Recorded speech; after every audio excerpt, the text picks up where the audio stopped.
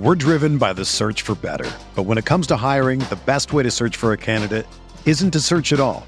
Don't search, match with Indeed. Indeed is your matching and hiring platform with over 350 million global monthly visitors, according to Indeed data, and a matching engine that helps you find quality candidates fast. Ditch the busy work. Use Indeed for scheduling, screening, and messaging so you can connect with candidates faster. Leveraging over 140 million qualifications and preferences every day, Indeed's matching engine is constantly learning from your preferences, so the more you use Indeed, the better it gets. Join more than 3.5 million businesses worldwide that use Indeed to hire great talent fast. And listeners of this show will get a $75 sponsored job credit to get your jobs more visibility at Indeed.com/Blue Wire. Just go to Indeed.com/Blue Wire right now and support our show by saying that you heard about Indeed on this podcast. That's Indeed.com/Blue Wire. Terms and conditions apply. Need to hire? You need Indeed. Sam, listeners, Light Years Podcast, do you ever feel like you're always on? What do you do when you need a moment to chill? How do you like to hit the reset button to get ready for what's next? There's only one beer out there that's literally made to chill, and that's Coors Light. The mountains on the bottles and cans even turn blue when your beer is cold. Wow, that's amazing. That way you always know when it's time to chill. When you need to hit reset, just open up a Coors Light. It's mountain cold refreshment and made to chill. Coors Light is the one I choose when I need to unwind. So when you want to hit reset, reach for the beer that's made to chill. Get Coors Light in the new look, delivered straight to your door with Drizzly or Instacart. Coors Brewing Company, Golden, Colorado. And as always, celebrate.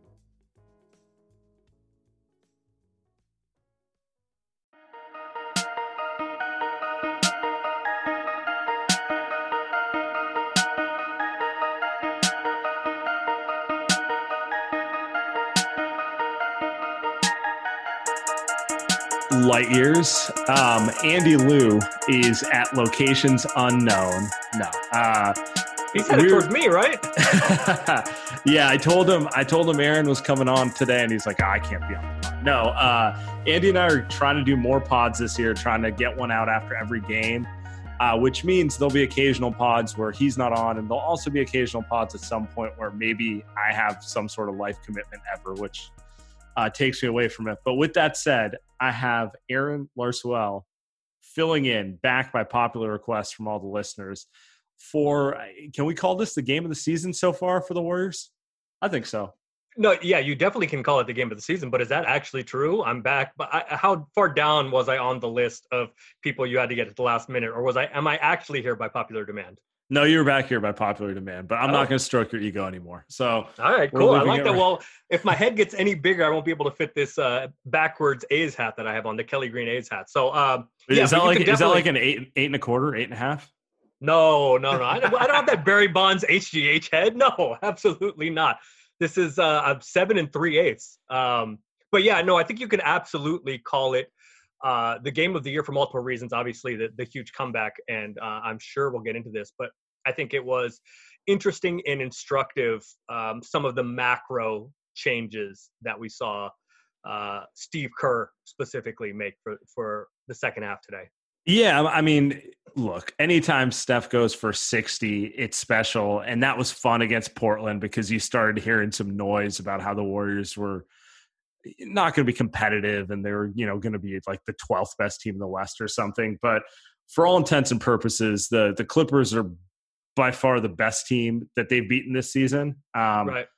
I still think Portland will end up being a good team, but I don't know anyone who thinks Portland is favored to be better than the Clippers. And then when you throw in the fact they were down 20, I was ready to pack it in and kind of talk big picture. And I have pages of notes about what the problems were when you're like, hey, will you come pod with me? Of course, I have pages of notes of what the problems were. And then there's like three hey, this might work. So do we start on Steph or Kelly Oubre? That's the question. No, we start on Steph, and here's why. Because you and I have talked about this. Otherwise, you and I have talked about this online and offline, but the only thing that matters is Steph here, really. And we've talked both, again, online and offline, about how ridiculous the conversation about his legacy is. Right. But even after scoring 62 against the Blazers are a decent team. You know, I for years, team. I worked there for a long time. So for years, I have been lower on them than kind of the consensus because they don't guard, right? And so that was the thing. Even when Steph scored 62, yeah, the Blazers are pretty good, but there was still that one little nagging piece, like, let's see Steph do this. I mean, the goalposts change. In all of these macro, like, legacy basketball conversations, the goalposts always change, right? Mostly it's for LeBron and Steph. The goalposts always change. And so the goalpost was, can Steph carry them? And then he busts Portland's ass for 62. And then it's, okay, well, can he do it not against just a good team, but can he do it against a good defense? And frankly, Steph was terrible in the first game against the Clippers. So that kind of lingered. And now even that question has been answered. Can Steph do it against not only a good team, but a really good defense without help? Because frankly, he didn't have any help today. So I think Steph is the place to start. Yeah. And this is another kind of big picture thing, but I do feel like this whole baseball series where you play the same team 2 times in a row really benefits the Warriors. Like, it's really easy to forget, you know, they are kind of missing a max player in Klay Thompson. Like, we can, you know, lament the roster and kind of criticize it. And there's a lot of mistakes in terms of, you know, I don't know, Jordan Poole, Jacob Evans, who's not in the league anymore. And like all these missed picks. There are team building missteps. Sure. But on the more basic level, it's like not a lot of teams are really equipped to deal with a guy who makes 30% of their cap just to be gone, period. So it doesn't put them in the greatest position. And with that said, I don't know what else you can ask from Steph here other than, you know, he's playing out of his mind. And I think this is probably I do have an answer to that. Go ahead. The thing to expect from Steph is not a different level of play overall, because overall in total, Steph has been everything that you can want Steph to be. Right. It took him a little bit to get used to playing with his guys. It took him a little bit to still, and I think to be expected with the layoff. And yeah, exactly. But I think the thing that you can hope from and hopefully going forward expect from Steph, and partially this is on Kerr. I think you can hope and expect him to do what he is doing earlier. He is still occasionally deferring to his teammates more than I would like to begin games. When he starts hot, he gives confidence to everybody else. It's two things, really. It's one, it's the confidence he gives to everybody else. When Steph is cooking and the Warriors are playing well, everybody else is not worried. Like today, you know, you get down 12-14 in the first quarter, and those shots starts getting tighter for Wiggins, for Dre, for Wiseman, especially for Oubre. Oubre starts looking down at every corner three he's taking to see if he's behind the line. He's stepping out of bounds all the time.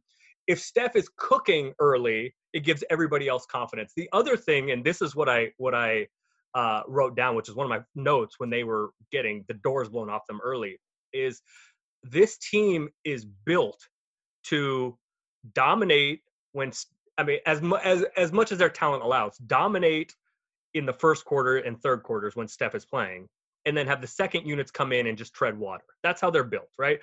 You win the Steph minutes, you tread water as best you can in it's been minutes. And it's been the opposite all year. Correct. And especially today, the second unit was what kept them in the game, and then playing Steph with the second unit is what won them the game. So I think Steph needs to keep doing what he's doing, but do it earlier. One, to give confidence to those first unit guys that are struggling. Right. And I'm sure we'll talk about how much and where and when Oubre should play. But also, the Warriors need to have leads. If Steph is going to play the first 12 minutes of the game, play the whole first quarter, and then sit out the first 6 minutes of the second quarter, right, they need to put their best foot forward early, and that requires Steph, so that the second unit can just tread water. Absolutely. And so that brings us to probably the most interesting thing this game beyond, Steph being hot and making shots that no other player in the league makes as consistently as him. Steve Kerr made some serious adjustments in terms of rotations in the second half. This is the first game I think he's really gone far off script. He's tweaked things here and there. They have gotten better the whole way through. I mean, opening night, they looked like the worst team in the league. They probably were at that point. Their defense has gotten gradually better as teams gone on. They looked worse on Christmas. Yes. Not just the first game, the first 2 games.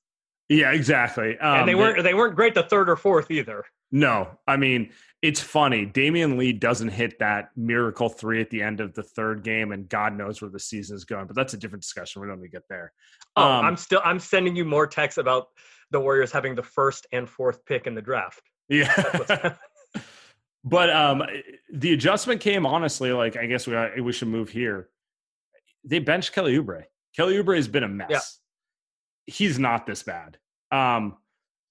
But at a you're right? And you say this all the time, right? You say this all the time. You're right. He's not this bad, right? You're right. However, in a 72-game season, a compressed season, how long do you have to wait for him to regress to his mean? Right. And then the other thing is, like, this isn't the most talented team in the league. Steph is talented. Draymond, obviously a good player, but, like, this isn't the 2018-19 Warriors where you have Kevin Durant, Klay Thompson, Steph Curry, and you can afford to play someone with them who's playing awful because the other guys are just so good they can carry him while that guy figures it out. You know, you can throw a Jordan Bell or a Pat McCaw in there and let them figure everything out. Like, this team kind of needs who they play to be somewhat productive. And at a certain point, they had to go away from Oubre. And I mean, it made all the difference for Steph tonight more than anything. Like, we've all seen the screenshots and, you know, just watching the game, you see the Clippers are throwing 3 to 4 bodies at him at all times, which they should. Literally just throw Damian Lee and Mulder out there. It's not like Steph's still not getting multiple bodies, but at least they're capable shot makers and opens things up a little bit. So I think that is, yes. I mean, he did bench Oubre, and I am as hard on Steve Kerr as anyone publicly. Sure.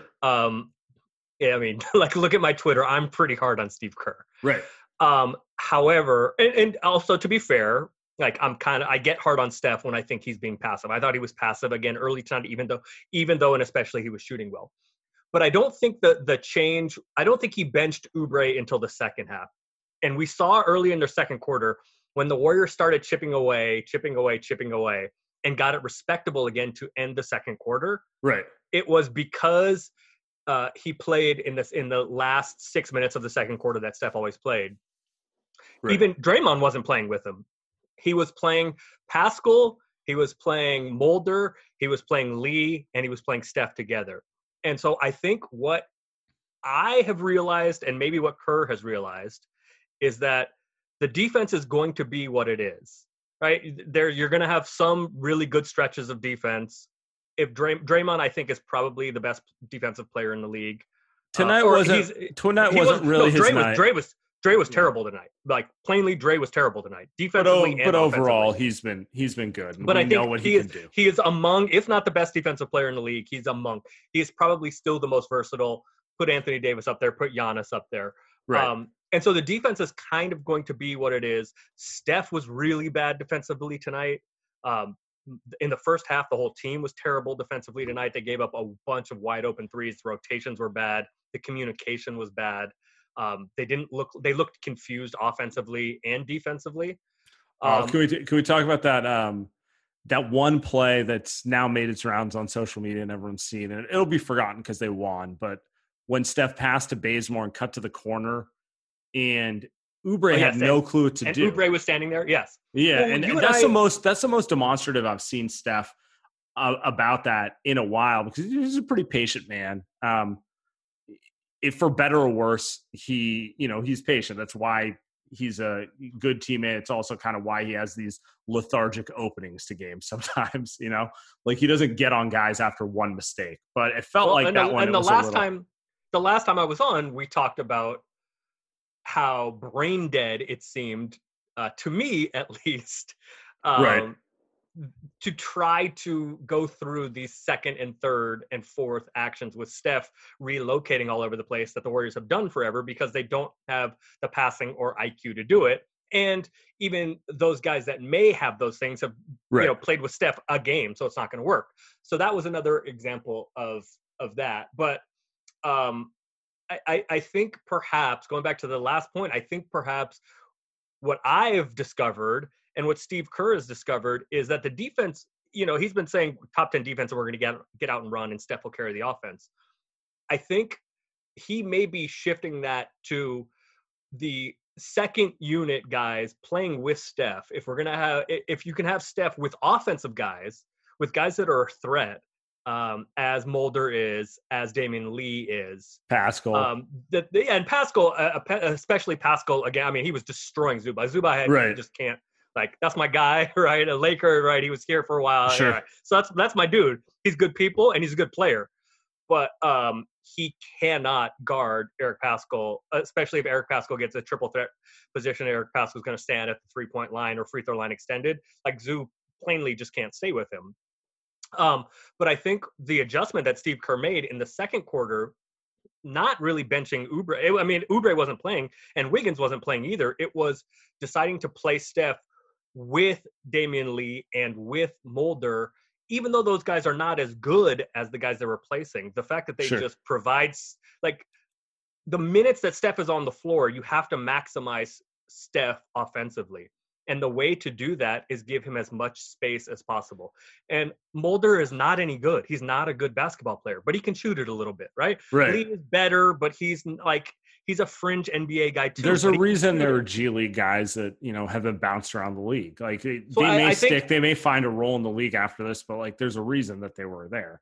So I think the interesting thing to see, and then the flexibility of Kerr, Steph plays the whole third quarter and they made that huge run. And then even if it was kind of symbolic, just starting him in the fourth again with that second unit, but not the normal second unit, the offensive second unit, the one with as much spacing as riding the hot can generate. Hand. Right. Yeah. So I think both of those things were important. And I think, frankly, I think it is probably time to I don't know that the Warriors can start Oubre anymore.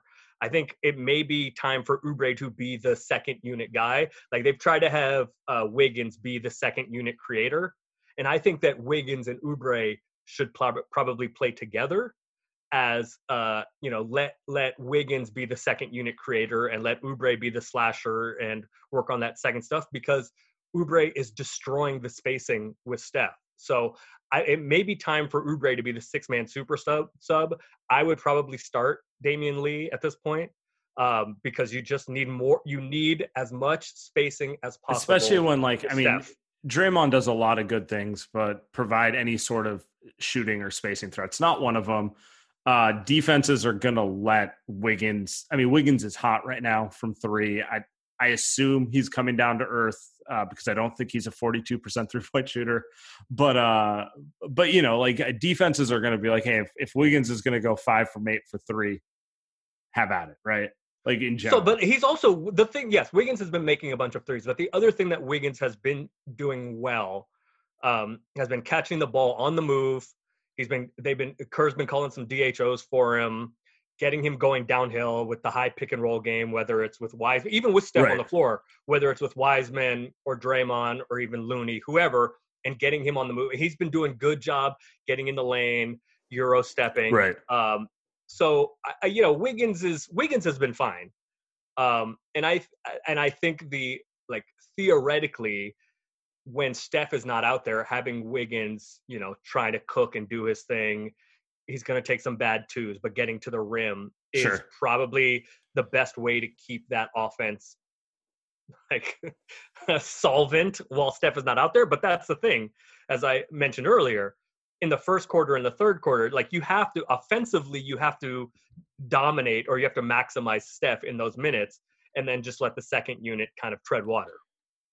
Yeah. So, I mean, this is a fundamental shift from what they've been doing. But to this point, it's been a lot of Steph can make any mashup of offensive limited players playable. And to To a degree, he can. Like, there's no point guard who's going to make Oubre, Wiggins, Draymond, Wiseman together more productive. That does not mean it's still a productive unit. So it's kind of a little bit of a shift there. With that said, I want to. So you think they should officially move Oubre to the bench? Because this is the thing I'm struggling with. I mean, yes. He's gonna eventually start hitting shots and playing a little better.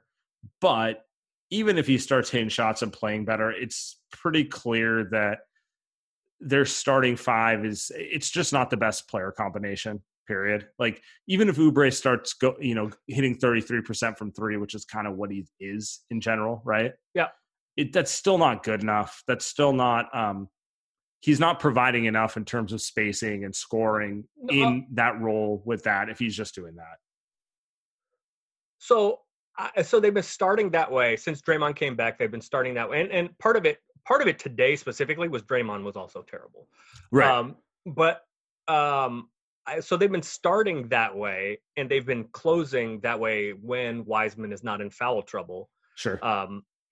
The last few games, and frankly, I think that is so there's there are two distinct questions here. I think Oubre is one of their best five players. I think the starting five are their best five players. Correct. But with Oubre playing like he is now, he's not one of those guys. And even if Oubre is playing his best, the sum seems to be less. The total seems to be less than the sum of the parts with those five, because the way that this team plays best is when they do the best they can do to maximize Steph. That's why they've been so much better when Dre has been back, because he is a large part in unlocking Steph offensively. Again, with defensive genius, right? Right. Kelly Oubre's been fine defensively. He's even been good sometimes. He's pretty good on the ball, hassling people for a little while. He's pretty bad off the ball. Steph is good off the ball. He's pretty bad on the ball. He was asleep all day today on defense. And so I think that the answer is you have to maximize the team offensively and Steph offensively on the moments he's on the floor. And even if Kelly Oubre's, gets back up to shooting 33% and is less hesitant, I'm not sure that he maximizes Steph offensively. And I think even just a worse defender, but a better shooter has a better chance of giving Steph more room to operate, so you can see more games like today. So I officially, even though I still think Kelly Oubre is one of their best five players, I think he does not fit well with Steph, and I would try to separate their minutes. Yeah, and maybe going to the bench gets him going. Maybe he has a few 7 for 10, 20 points off the bench type of games, and all of a sudden gets his confidence back, and things make a little more sense for him. But there's a real question, obviously the money, the tax implications of bringing him on, and the political questions and the psychological questions, are you going to need him? Do you lose him if you send him to the bench? Yeah, that's all my fair bigger questions. Thing. Yeah, those are all fair questions, and that is, for all of the shortcomings I think that Steve Kerr may have and Bob Myers may have, managing the people is something I think the two of them do best. So I would trust them in that regard. But again, this is not a talented enough team that you're going to be long-term competing with the Lakers, competing with the Clippers or the Clippers. But let's just say the Lakers, competing with the Lakers right now at the top of the conference. They can't out-talent wins most nights, so they need to right. And there's only 72 games. And there's only 72 games. So you have less time to kind of you can't give away games in the long term because A, the Warriors aren't good enough for that, and B, the season isn't long enough.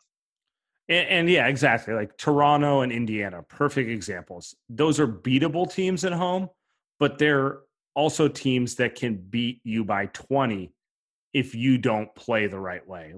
Toronto's terrible. Toronto is terrible. Toronto came back 20 and won by I think 15 tonight. I think they're better than their record. Is all I'm saying. Oh, absolutely. But there's something wrong there. There is, but you and I both agree on this. If you don't show up, they will have a game where they look like their old selves to some degree. They can beat you. Oh, absolutely. No, yeah, the Warriors are not good enough to beat even if Toronto doesn't play well, the Warriors are not good enough to beat them without showing up. The Warriors are not good enough to beat anybody without showing up. That's true. Yeah. I mean, yeah. We're driven by the search for better. But when it comes to hiring, the best way to search for a candidate isn't to search at all. Don't search, match with Indeed.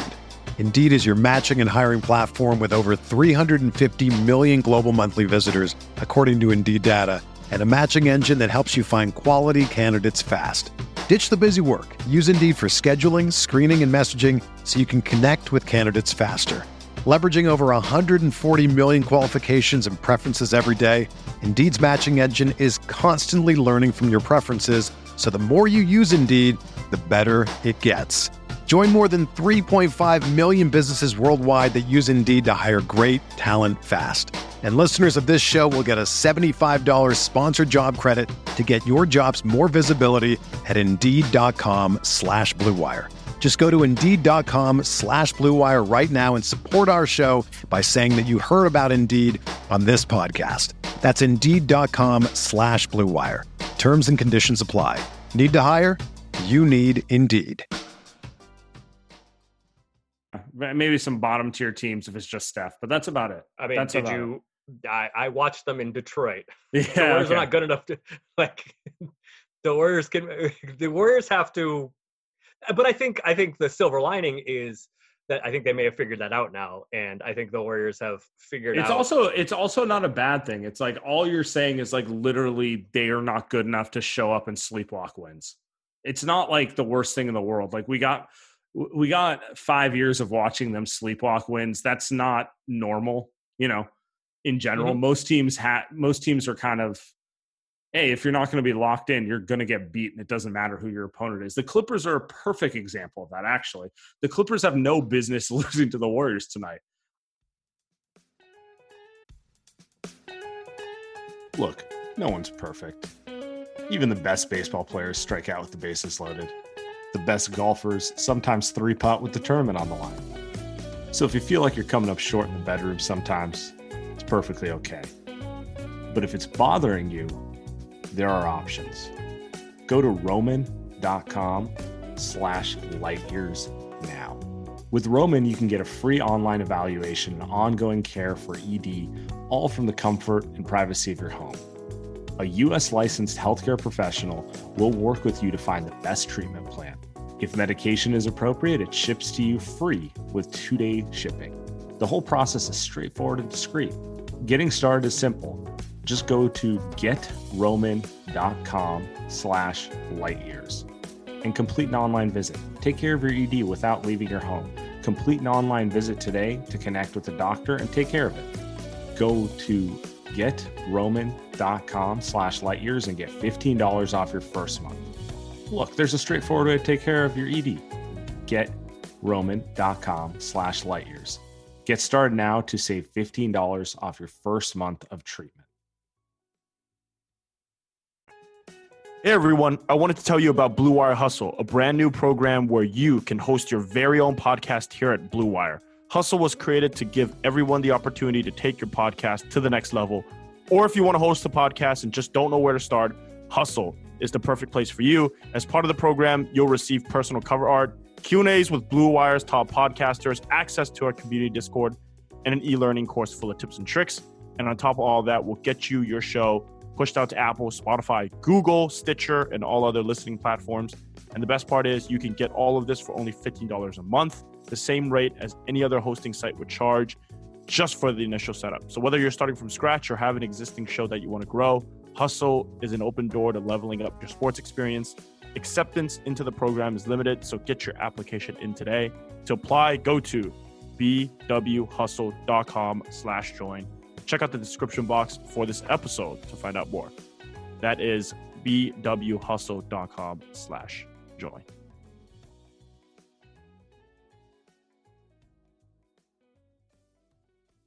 Let's talk about them for a quick second here.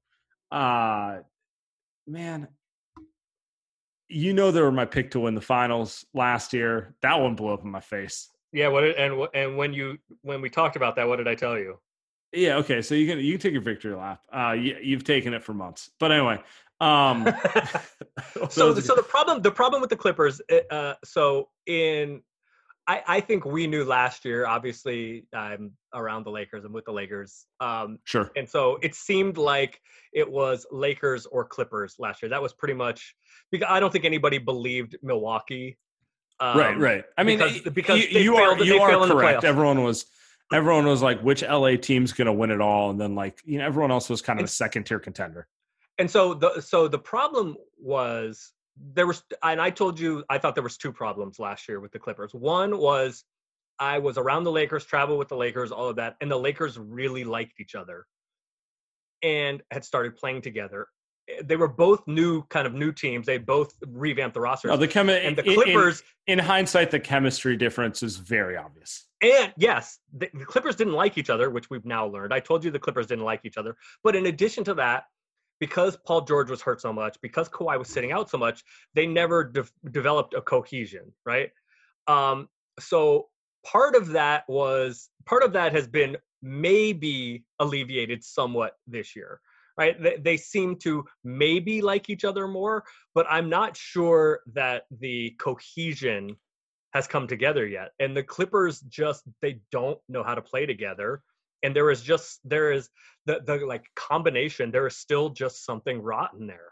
Every time I watch them, anytime they get into some sort of down spell, which happens in every NBA game, right? Or most, where it's like your shots aren't falling and you're just kind of in those 3 to 5 minute ruts. They just go one-on-one. There is nothing. They are desperate for a point guard. They're so. You're right, but that's who they are. Right. So that's the problem. It was occurring to me because it's so easy to get kind of Kawhi's one of the best isolation scorers in the league. Period. Two, Paul George is an incredible tough shot maker. Right, I was gonna say you're one Kawhi is one of the best isolation players in the league. It's him and LeBron and Harden and maybe Steph, or that's the list, and Giannis. KD, and then KD. Yeah, I forgot about KD. Fine, and speaking of those guys, Kyrie. But then that's the first tier. The second tier, maybe at the top of the second tier, is Paul George, right?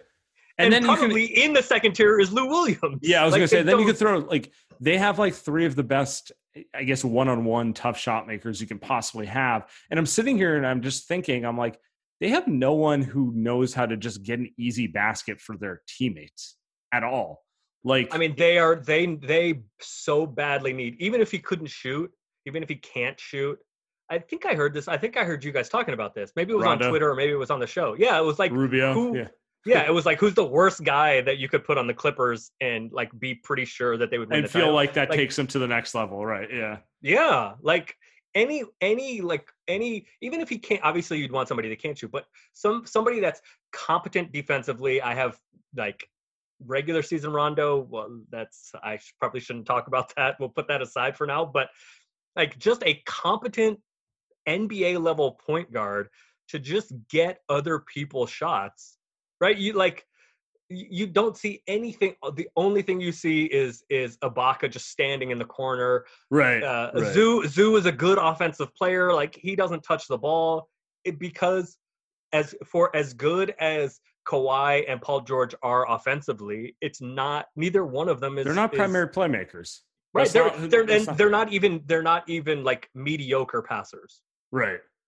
It's funny because they're trying to institute the triangle, and it's various triangle sets, which makes all the sense in the world given their roster. Because Pat Beverly is not a point guard, and but a good catch and shoot. He'll stand exactly. In the corner, make jump shots. Yeah, it makes all sense in the world to go with some sort of ball movement, move the ball because there's no one here who's the primary playmaker type of offense. But I still don't know that any of them are good enough passers or think the game ahead. They're all guys who are I got a mismatch. I'm going, or I don't have a mismatch. I'm going to work right now. I can take him one-on-one. So I think you're 100% right. The triangle, and the Warriors and fans out there, Warrior listeners will Right. know that the Warriors haven't run the triangle, but there's been a lot of components of the triangle in what the Warriors Exactly. have done for years. And it's all we've talked about. Are the Warriors good enough at this point for read and react?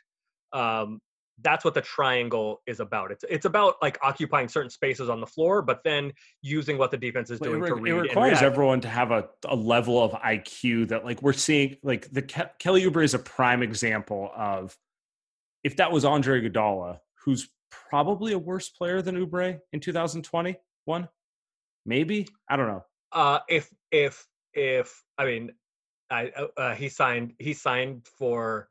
They He make got the a same 2-year money deal, so right he now. no, but Iggy has another year, right? This is Sure. the last year of Oubre's deal, and Iggy has another year.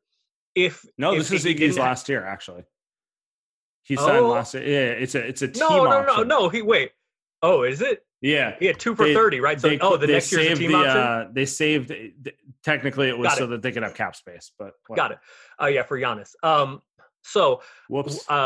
You're saying that Iggy is a worse player than Oubre. I would trade, if I'm the Warriors, I would trade Oubre for Iggy without thinking about it. Oh, easily. My point was, on most teams, Oubre is going to probably do more for you.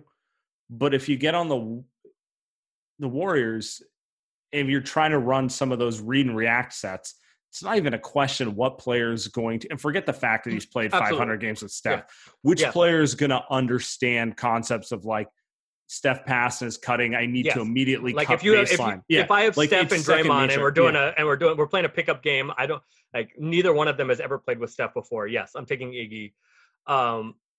But so going back to the Clippers, so they don't have the guys. It's like similar to the Warriors, right? Like Kawhi and PG are, if we're going to compare them to Wiggins and Oubre, right? They are both orders of magnitude better than Wiggins and Oubre. Of course. Yeah. But they're similar in that they are guys that have physical advantages and use those, as opposed to thinking the game, as opposed to passing, as opposed to cutting, as opposed to feel stuff. Like Kawhi doesn't have a great feel for the game. He is physically dominant. He is an incredible mid-range player. He gets wherever he wants to go. He's amazing touch. Yeah. Yeah. I mean, right? I don't know true. that there's anybody other than KD, I don't know that there's anybody that has better touch, from like 10 to 16 feet, right? No, every time it's like elbow, it's a little like shoulder push and touch shot from 12, and it's in every time, and you can't guard. But they are not guys that are going to thrive in those read and react principles. They don't. Again, the Clippers, much like the Warriors, the Clippers are more talented, obviously, but they don't have enough passing. IQ. They don't have enough IQ. Like Batum definitely helps, but he's not LeBron James. He's not going to carry the whole team. You better leave my man Nick alone. Nick as a rookie in Portland, you better leave my man alone.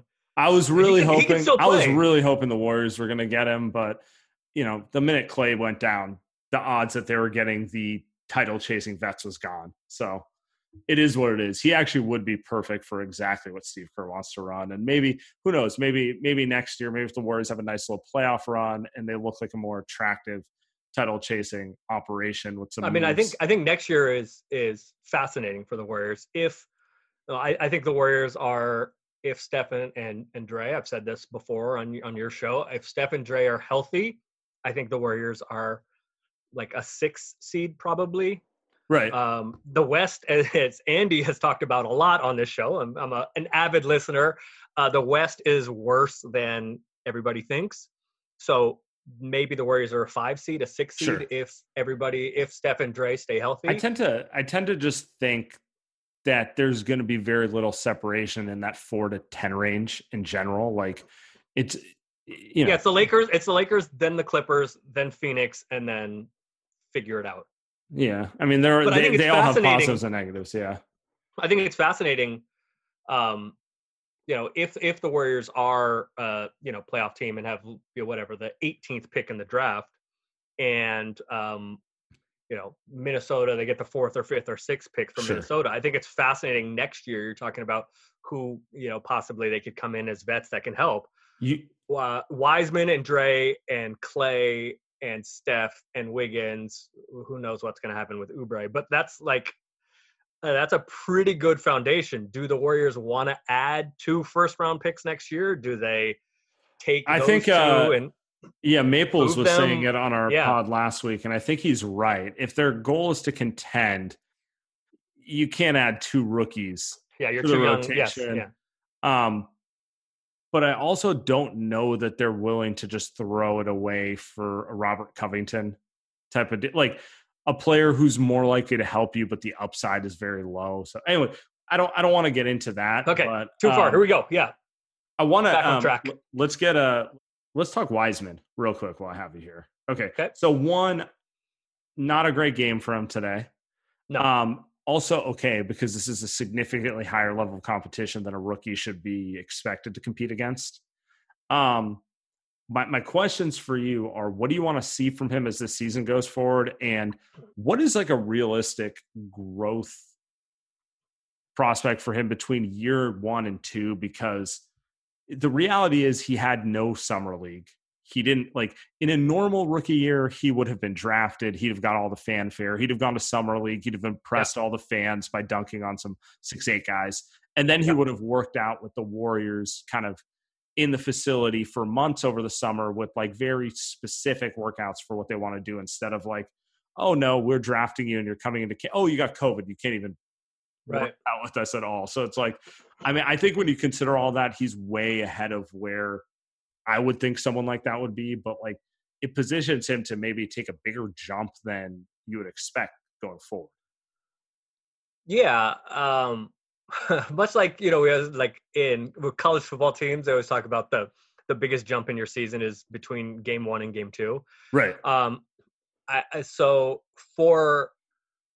usually for big guys, sometimes that happens between year 2 and year 3. Sure. For perimeter guys in the NBA, it's usually between year 1 and year 2. Mm-hmm. He's taken a little step back the last couple games. I didn't love. So I think part of the it's not the problem, but it's not a problem and it's not a long-term concern. But I think one of the reasons he's taken a small step back is, since Draymond has been back, is because he is getting coached very specifically by Draymond and by Kerr during games. He's implementing a lot of that stuff. Yeah. Yeah. I mean, he's implementing a lot of that stuff, and you can generally, not today, but generally you'll see him make mistakes in the first half and be better at those same things in the second half. But I am starting to see less fluidity in his game and more thinking. And I think he is getting a little bit more anxious and a little bit more frozen, and he doesn't know exactly offensively which shots are his, when to press and when to go get shots, and when to hang back and just let it be in the flow. And I see when he doesn't touch it for a while, he says, okay, I should be getting a bucket here and trying to do that. I've seen him try to be, in the last few games, just maintain verticality, which is generally a good thing, but it has led to him being a little passive. And I think there's some shots he could have gotten where he's just trying to stand there and be passive and has still gotten fouls. So that has been somewhat of a concern. His hands, frankly, aren't good enough yet. Does that concern you? It does. Frankly, that's my biggest concern. Because there are some guys. It is a thing. It is a thing. Every time just a rookie thing. Every time he drops a pass, I think Festus is Zealy, which is just unfair. But swag Zealy, yeah. There are 2 paths there. For some guys, that is just who they are, like Festus, sure, and it's just not going to happen. Right. He's not turning into like DeAndre Jordan or someone with hands. And there are some guys who that's just, there are a million things happening at a speed they're not accustomed to, and the last thing to come around is their hands. Right. It does. So that is my biggest concern with him. But I'm not sure I'm ready to say that is going to be a concern long term. So yeah, that is a concern. But to answer your question, what I would like to see, even going forward this year and then into year 2, like let's see the hands tighten up a little bit. Right. I want to see him play with force more often, because there are moments where he plays with force, and that's going to come with getting more comfortable, Sure. not thinking so much, not having Dre telling him all the time, do this, not having Ron Adams telling him all the time, not having Steve Kerr, just when he gets more comfortable with the rotations, where he's supposed to be, all of that. So those are the main things. I would also like to see, I think he's a capable shooter, but I want them to be threes and not foot on the line twos. It is like, interesting. Just like little stuff. Since Draymond came back, he stopped taking threes. And it's been a lot of Draymond at the top of the key and him down low. And I'm trying to figure out, I get it. They want to make him a lob threat and play that way, but also that feels kind of selfish for Draymond, instead of, like, there is value in just having him stand at the top of the key and shoot threes and maybe keep the lane a little open, because Steph is still one of the best players, at least for guards, at driving and finishing around the rims. And that's always a positive if you can get Steph in the lane, because he's seeming to get those superstar calls this year that he didn't get in the past. Maybe sometimes. He's hunting it. He's hunting it a little more. He is hunting them. Yeah. Yeah. Look, like LeBron needs to get in a knife fight and Steph has been like that too. LeBron needs to get in a knife fight before they call a foul for him. But Steph has been like that too. The last few games have been better. But that it reminds me of one of the other things I've noted, not today specifically so much, but when Wiseman sets that high screen, first of all, he's got to stay still, because he and Looney and Oubre and a few other guys, the Warriors have been called for 100 moving screens so far this year. But I think Wiseman needs to be a little bit more decisive about, is he going to pop or is he going to roll? Sure. Because he's been late on a lot of his dives to the rim when there were some lanes open for lobs. But yeah, I mean, like you and I have talked about this before. Steph and Dre, running that high pick and roll with him in the dunker spot is going to be, it should be pretty devastating also. So, kind of figuring that out. Wiseman has not been good the last week and a half. But you know how I feel about him. I think he has Hall of Fame. I think he can be a Hall of Famer, and I think he will be at least a multiple time All-Star. Yeah. Actually, let's one last thing before we get out of here. Let's get it. Warriors are 5-4. Yeah. Had a disgusting start to the season, have had a pretty solid season, in my opinion, since then, all things considered. Where are you with this team? Where do you think they're headed? I think long-term, I think the prognosis long-term is better than I expected. Mm-hmm. Because like, we don't know, who knows about Clay, but if Clay is, like 80% Clay, sure, I think there's a lot to like about the Warriors going forward, and the possibility of kind of threading the needle of rebuilding without having to be bad. Bottom out. Yeah. Yeah. And I mean, last year, I guess, was bottoming out, but the transition from a Steph, Clay, and Draymond led team into a team where those guys are complementary pieces. I think there's a good chance of threading the needle here and really upgrading the talent. And I think we have now seen that maybe there's still a question a little bit here and there about Draymond, but I think we have seen, there was some question about Steph, like, is Steph still Steph? And I think that question has been answered. So I think I am more positive on the long-term prognosis for the team than I was coming into the year. Especially because, I mean, I figured that Minnesota was going to be terrible, and Minnesota is terrible. But so I guess I would say I am slightly more. Which one is positive? Is bullish? Bullish is positive. Bullish, right? Yeah. Yeah.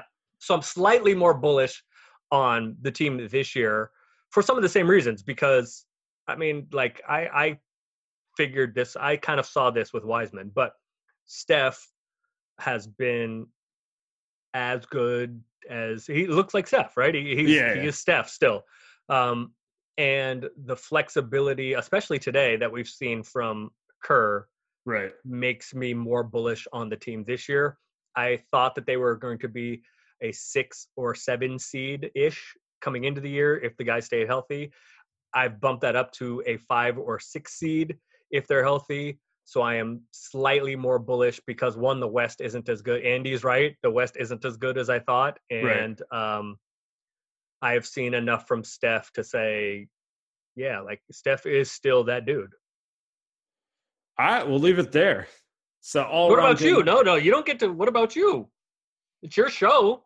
Okay, where am I with them? I'm at the same place. I feel pretty good about this team. I do think their lack of depth is going to cost them games at some point in the season.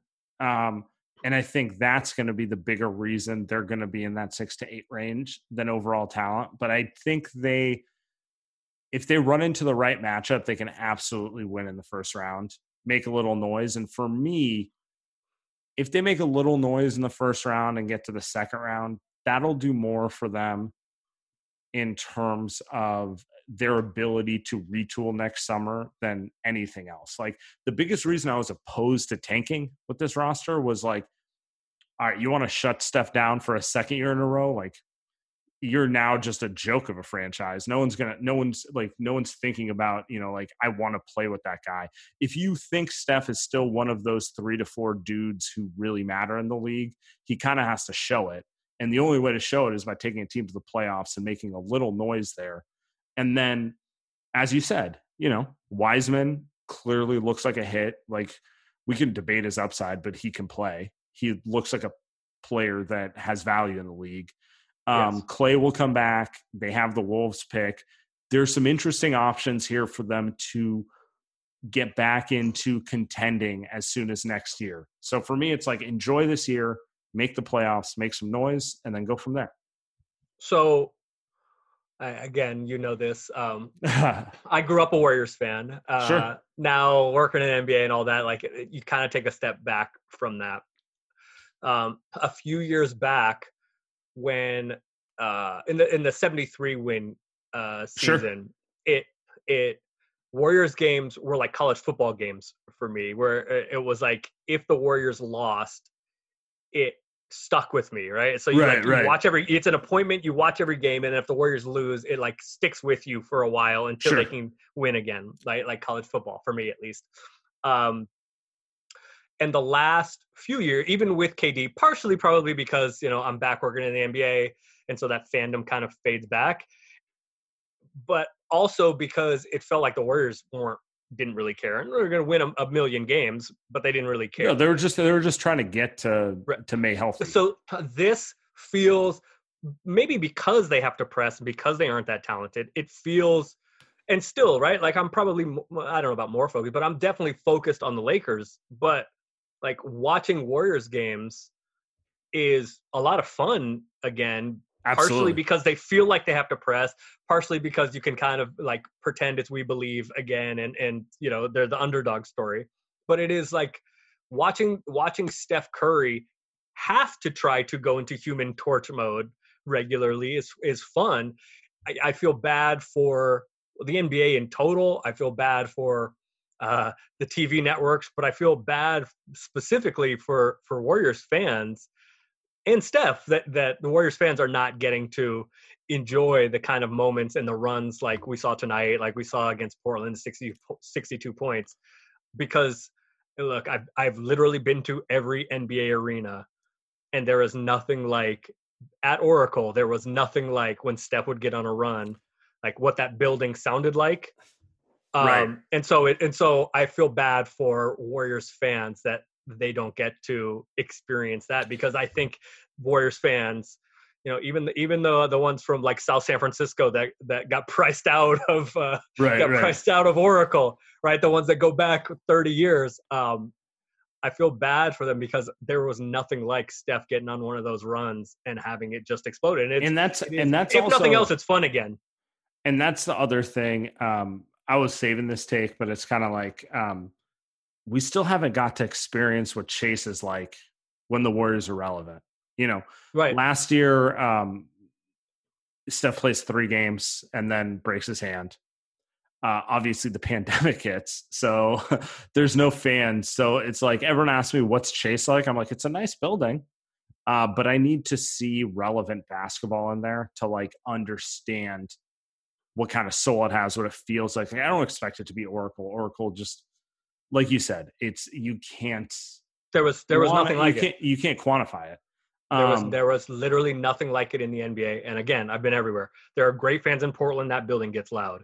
There are great fans at Staples when the Lakers are going. Staples that does building get gets loud. Yeah.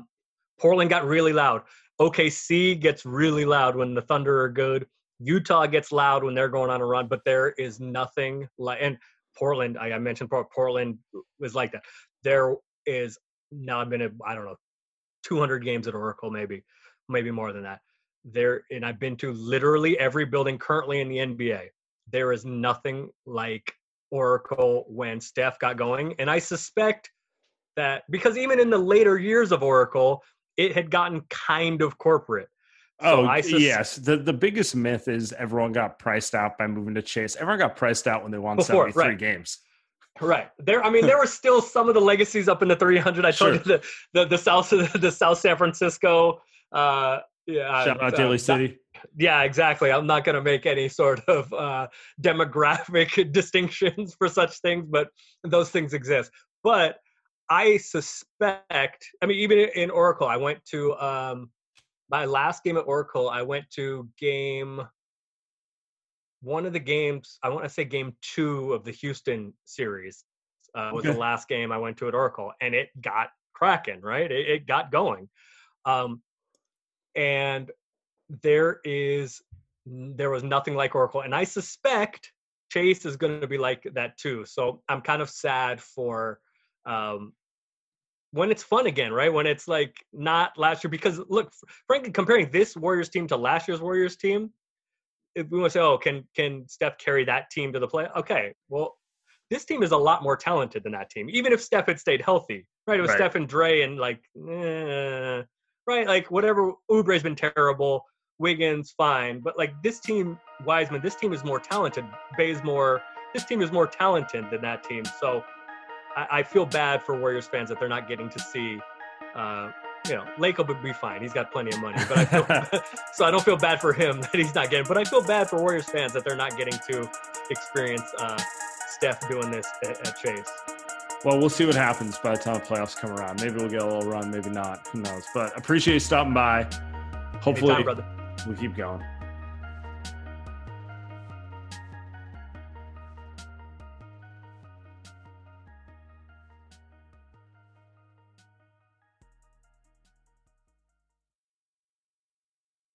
Everyone is talking about magnesium. It's all you hear about. But why? What do we know about magnesium? Well, magnesium is the #1 mineral that 75% of Americans are deficient in. If you are a woman over 35, magnesium will help you rediscover balance, energy, and vitality. Magnesium supports more than 300 enzymatic reactions in your body, including those involved in hormonal balance. From functional medicine doctors to mental well-being and female hormone experts, we all know that magnesium is the one mineral to improve all aspects of well-being and health. But which one? Magnesium Breakthrough from Bioptimizers, the trusted choice recommended by leading experts with 7 best-absorbed forms of magnesium to ensure your body receives the support it needs for overall well-being. Go to bioptimizers.com/balance today and use code BALANCE10 for 10% off. Support your journey to wellness at bioptimizers.com/balance. Magnesium Breakthrough from Bioptimizers, your foundation to optimal health and vitality.